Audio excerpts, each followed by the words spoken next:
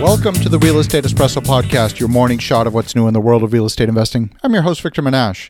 On today's show, we're talking about what to do when things get lost. Have you ever had a situation where you purchased something and then couldn't find it, so you went out and bought another one? It happened to me. I couldn't find my tape measure. I thought it was in my toolbox, and eventually I needed it, so I went out and bought another one. A few weeks later, I found my tape measure. Now I've got two. The latest bit of insanity to come out of Albany, New York, is a proposed new bureaucracy. Earlier this week, New York State Senate Deputy Leader Mike Gianaris joined a group called the Neighbors Beyond Amazon Coalition to launch a new platform of policy proposals aimed at improving New York's economic development climate. Senator Gianaris is leading the way with legislation that would require a social impact study for any major economic development project. In his news release, he's quoted as saying, "For too long, we funded economic development without considering the impact it has on our neighborhoods. It's time to change that and insist on development that helps our communities rather than hurts them. We must prioritize the benefit of everyday people, not just wealthy interests." Senator Gianaris' new legislation would require a social impact study, similar to the currently required environmental impact study, to be completed before major economic development projects are undertaken. This would give communities a chance to understand the need for addressing housing and transportation before funding is permitted. Quite frankly, I believe Senator Gianaris has this dead wrong. It's inconceivable that any major project gets undertaken in the state of New York without involving a zoning application. The zoning process is a 5-step process. It's required for anything that does not fit in the criteria of being built by right. The final review process, once all the applications have been submitted, is also a 6-step process called the Uniform Land Use Review Procedure. It involves a certification process, a community review board, that's a public hearing, a review by the borough president, the City Planning Commission review, a review by City Council, and finally a review by the mayor. Within 60 days of receiving the certified application, the community board is required to hold a public hearing and adopt and submit a written recommendation to the City Planning Commission, the borough president, and where appropriate, the borough board. That entire process takes 265 days. The Uniform Land Use Review process includes provisions relating to the notice of conduct for the community board hearing. It also has provisions to govern the quorum, the vote, and the content of the review board recommendation.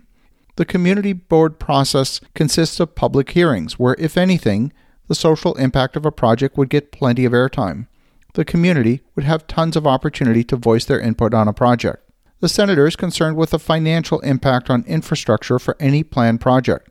Now, it seems to me that the City Planning Commission, City Council, and the mayor are already tasked and mandated with managing those aspects of the impact of a project. That's why those organizations exist. If you look at 90% of the work of any city council anywhere in North America, it's all related to land use. The City Council meeting minutes, they're a matter of public record.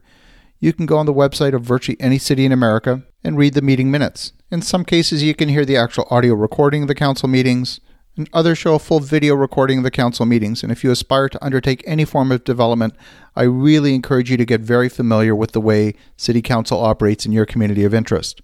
Now, Senator Gianaris is basically saying the communities need a chance to understand the need for housing and transportation before major projects are approved. He seems to have forgotten the mandate of the duly elected officials at the city. The review process already is a 265-day process. That's, of course, assuming no delays and no resubmission of information.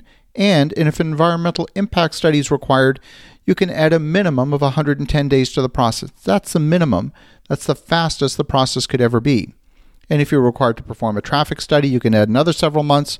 Oh, and by the way, the environmental impact study, if you look at Chapter 5, already deals with social and economic impact. It lays out the rules for conducting a social impact study in addition to the environmental impact study. Socioeconomic assessment should be conducted if a project may be reasonably expected to create socioeconomic changes within the area affected by the project that would not be expected to occur without the project. There's other chapters that deal with water and sewer infrastructure, solid waste and sanitation, energy, transportation, air quality, greenhouse gas emissions, noise, public health, and neighborhood character. These would be all of the things that I think Senator Gianaris is looking for in a socioeconomic impact assessment. It's already part of the environmental assessment process. The whole thing reminds me of the time when I lost my tape measure. The solution was to go out and buy another one, Or was it? Our legal system is so stuffed with regulations that our own lawmakers have no idea what's in there. Rather than go look for what's already there, they decide to go create an entirely new bureaucracy. If the one that's currently there has imperfections, perhaps some minor policy changes would be sufficient, rather than creating an entirely new bureaucracy. As you think about that, have an awesome rest of your day. Go make some great things happen. We'll talk to you again tomorrow.